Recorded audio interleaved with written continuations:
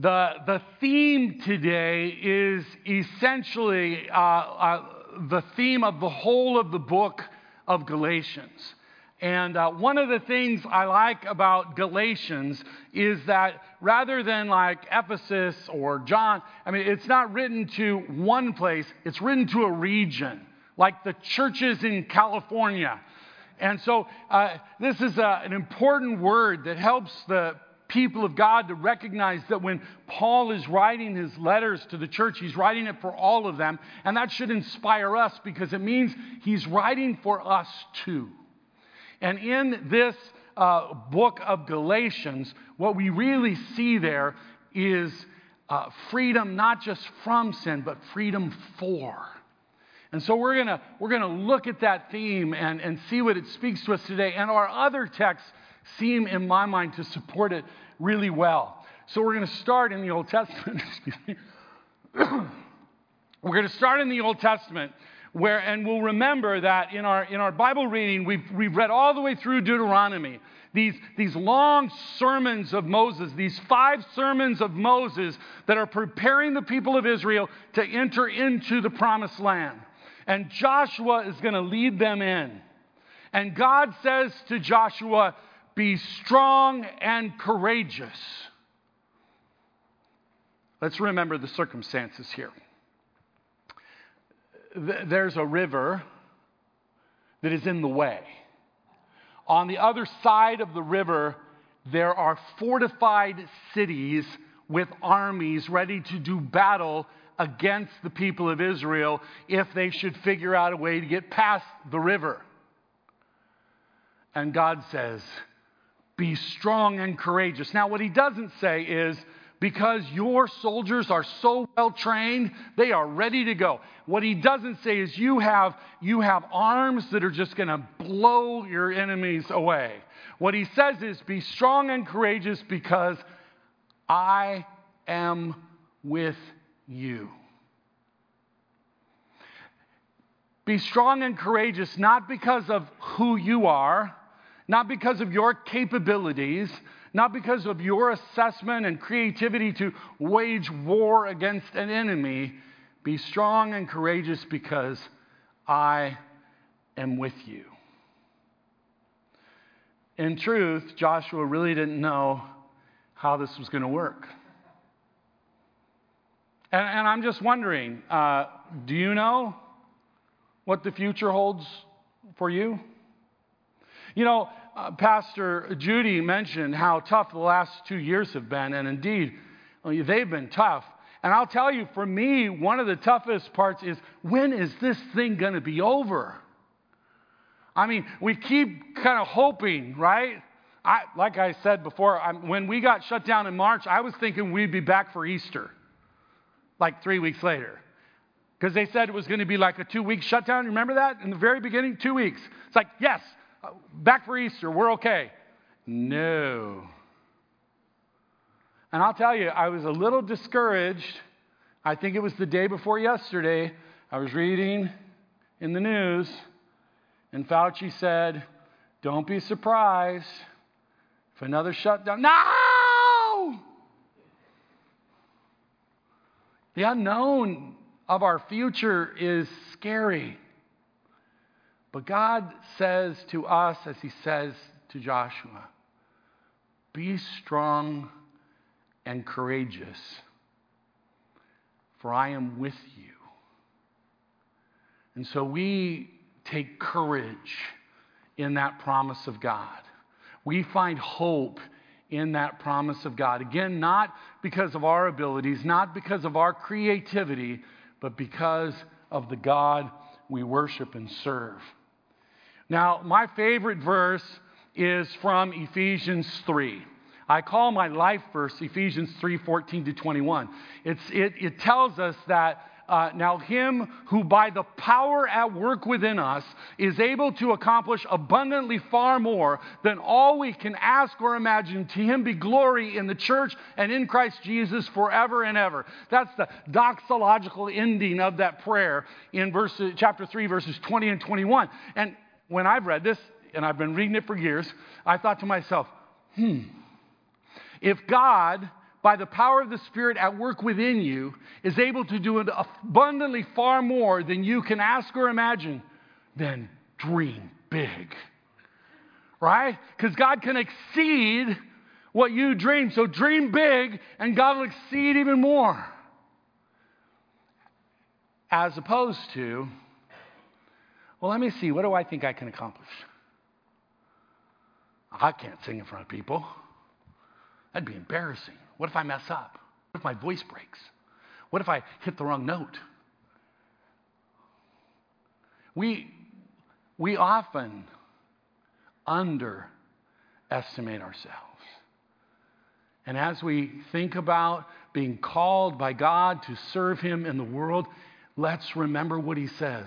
By the power of the Spirit at work within you, I can accomplish abundantly far more than you can ever ask or imagine. The future looks bright. Now, we don't know what the future holds.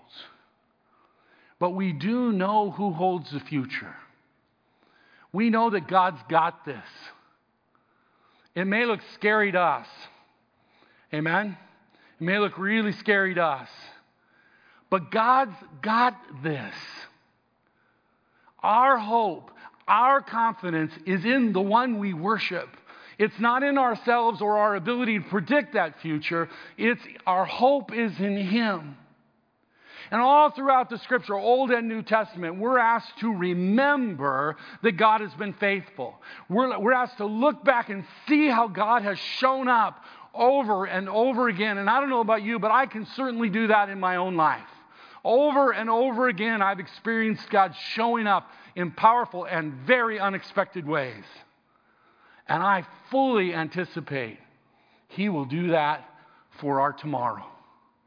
And so we too can be bold and courageous. Our confidence is in Him and what He will do in and through us. For freedom, Christ has set us free. Now, Marilyn decided, no, it's not true. Marilyn and I decided that we are going to adopt a puppy. We're going to be getting that puppy like next Monday, a week from tomorrow. 8 weeks old. I've been watching some videos on puppy training, and they talk a little bit about freedom. And they suggest it's really not a good idea to give your puppy free rein to go wherever it wants, to do whatever it wants to do. Right?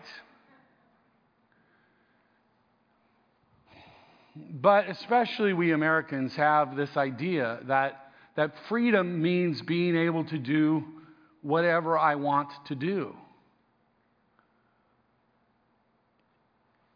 And I don't think that's what God is talking about. It's freedom from sin, but freedom for a purpose. God forgives us so that He can rekindle the relationship we have with Him. God forgives us so He can now use us in the world to accomplish His purposes. The text goes on in Galatians and it says this: let's stop destroying each other. Good idea. Now, how many of you under your breath said, duh?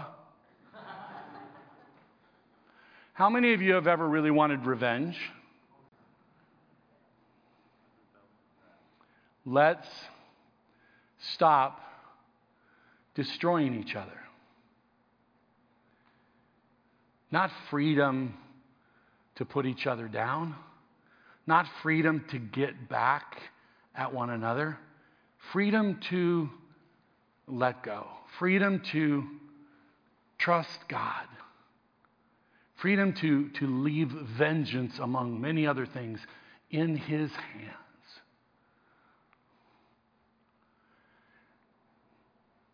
But we live in love and freedom. Joshua's purpose was to go into the promised land, to help fulfill the promise that God made years and years before to Abraham. In Galatians, God is setting us free so that we can use our opportunity for freedom to serve and love one another.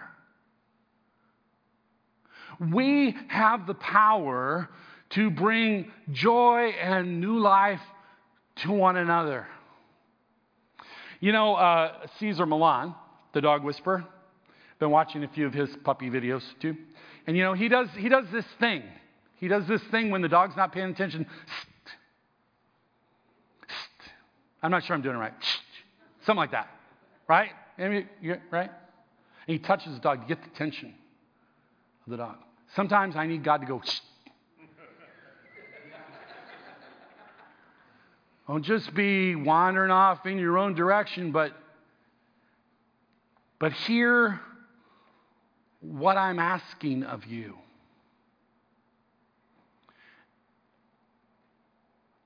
The Master, God, knows that we can do what He's asking of us. And what are we to do? Serve and love one another in Christ's name. We can make a huge difference. I'm looking out for some kids. The kids are amazing at this, right? I mean, a kid can walk up to someone they don't even know and just kind of look up and smile, and that person's heart is just uplifted. Amen? If they do that to their grandparents, I mean, it's like stratospheric uplifted, right? But all of us have the ability to bring that joy to one another. Now, I have often admitted that I often struggle in social settings when I don't have a task. Like, the pastor's coming, he's going to lead us in prayer. Okay, then I'm good. I can do that. But, oh no, you're just coming and enjoy the party. Okay.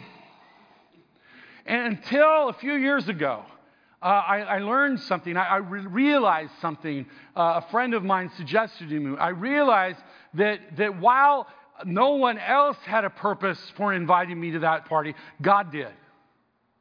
That I was where I was for a purpose that God intended. And so now when I go into those social settings where I don't have a role, I know what my role is. My role is bless somebody. My role is look around the room and see if you can bless somebody by giving them a smile or lending them your ear or giving them a word of encouragement. I know I'm there for a purpose, and I'm just looking for what that purpose is, because do you know what the hardest thing about the Christian life is when we're called to love and serve one another? Knowing God's will. Now, I want to tell you something about my prayer life and what I have always encouraged those who will listen to me about prayer. I want you to pray as I do for everything you want. Everything you desire, lift it up to God in prayer. That might be strength or comfort. It might be comfort in the sorrow of grief. It might be a new house. It might be a job. It might be a new car. It might even be a new puppy. But be careful what you pray for. But then I encourage you to do what I do. And I want to know, how many of you do this? When you in your prayers, you pray, in Jesus' name, amen. How many of you in your prayers that way? Because for me, I want you to understand that what that means when I pray in Jesus' name, amen, is it means that I want the Lord to answer my prayer in the character of Jesus. In the character of who He is and what He knows would best serve me. I don't want Him to give me what I want. Holy mackerel, that could be bad. Instead, I want Him to know what I want and give me what He knows would be best for me. By the way, I often struggle with the prayers of David, who wants annihilation of his enemy. Oh my goodness. It's like, wow, wait a minute. I don't want to copy that prayer. That sounds bad. But I can even pray that prayer in Jesus' name, because I can trust in Jesus, my Savior, who gave His life for me, to answer in His character, in His goodness. And sometimes He's going to say, Carl, for your own sake, no. Or, Carl, I know you asked for this, but I'm going to give you this even better. More than you could ask or imagine. See, so when we pray in Jesus' name, we're putting it in His good hands. The hands of the one who loved us so much, He died for us. It's a good thing. Now, this last year, we've been spending some time out in the patio area and trying to get it a little wider and a little nicer out there. I think we've done okay so far, right? I love that area. But we do it, and we did it because we knew that this was a time we needed to be together. We knew that COVID had separated us. And we knew that a part of the way God loves us and meets our needs is by bringing us together, allowing us to listen and love and care and support one another through the grief, through the struggle, and also to do the things that God wants us to do, to follow through on the things we feel God is calling us to do. A part of the reading plan that we're asking you to read each day, we're hoping everybody's reading the same thing so that you can actually go, what do you think that meant? Did you read that in Deuteronomy? Oh my gosh. That was a hard word. What did you see there? And we can talk together as the community of faith. We can serve together as the community of faith. Now, I mean, I know that some of you don't drink coffee, but, not everybody's a Lutheran. It's okay. But let's love each other. Let's spend some time together so that we can do this love of neighbor thing that we're freed for. Finding new ways each day to encourage and uplift and elevate not just ourselves, but our entire community. You are freed and blessed for a purpose, and a part of that purpose is to elevate the people around you by loving and caring for them. And oh, by the way, forgot this first service. One of the things that means is when you're hurting and when you're in need, you really have to admit it. Right? Vulnerability is a part of what lets people in to love you more fully. And so we have to kind of take a risk to experience other people's love more fully. So be bold and courageous to open yourself up to experience the love of this community of faith. I've talked to a number of people about coming to St. Timothy's, and you know what a number of them said? They said, I stayed because I just felt welcomed. I was so encouraged that people talked to me and they listened to me and they welcomed me. I felt like I was at home right from the beginning. I didn't even bother looking anywhere. I was church shopping. I didn't bother to look anywhere else because I felt loved here. That's all of us. That's all of us doing that for one another. The joy of the Lord is our strength. As we begin to experience the goodness of God, as we trust in the goodness of God, that promise, that goodness of God will give us the strength to be bold and courageous. That recognition that God is not just with us, He's with us as one who loves us. That's where we can find the strength to reach out, find the strength to say hello to someone we don't know. Invite someone to have a cup of coffee, even if you don't know if they like you or not. But just allowing us to build the community of faith, to experience the goodness of God. In order for that to happen, we must be bold and courageous. We must recognize that we are freed for a purpose. The purpose to love and serve one another. To experience the promptings of the Holy Spirit and to boldly follow. And watch what God does, because He is able to do abundantly more than you can ask or imagine. Brothers and sisters in Christ, let's be bold and courageous as we love and serve one another Amen? Amen. Amen.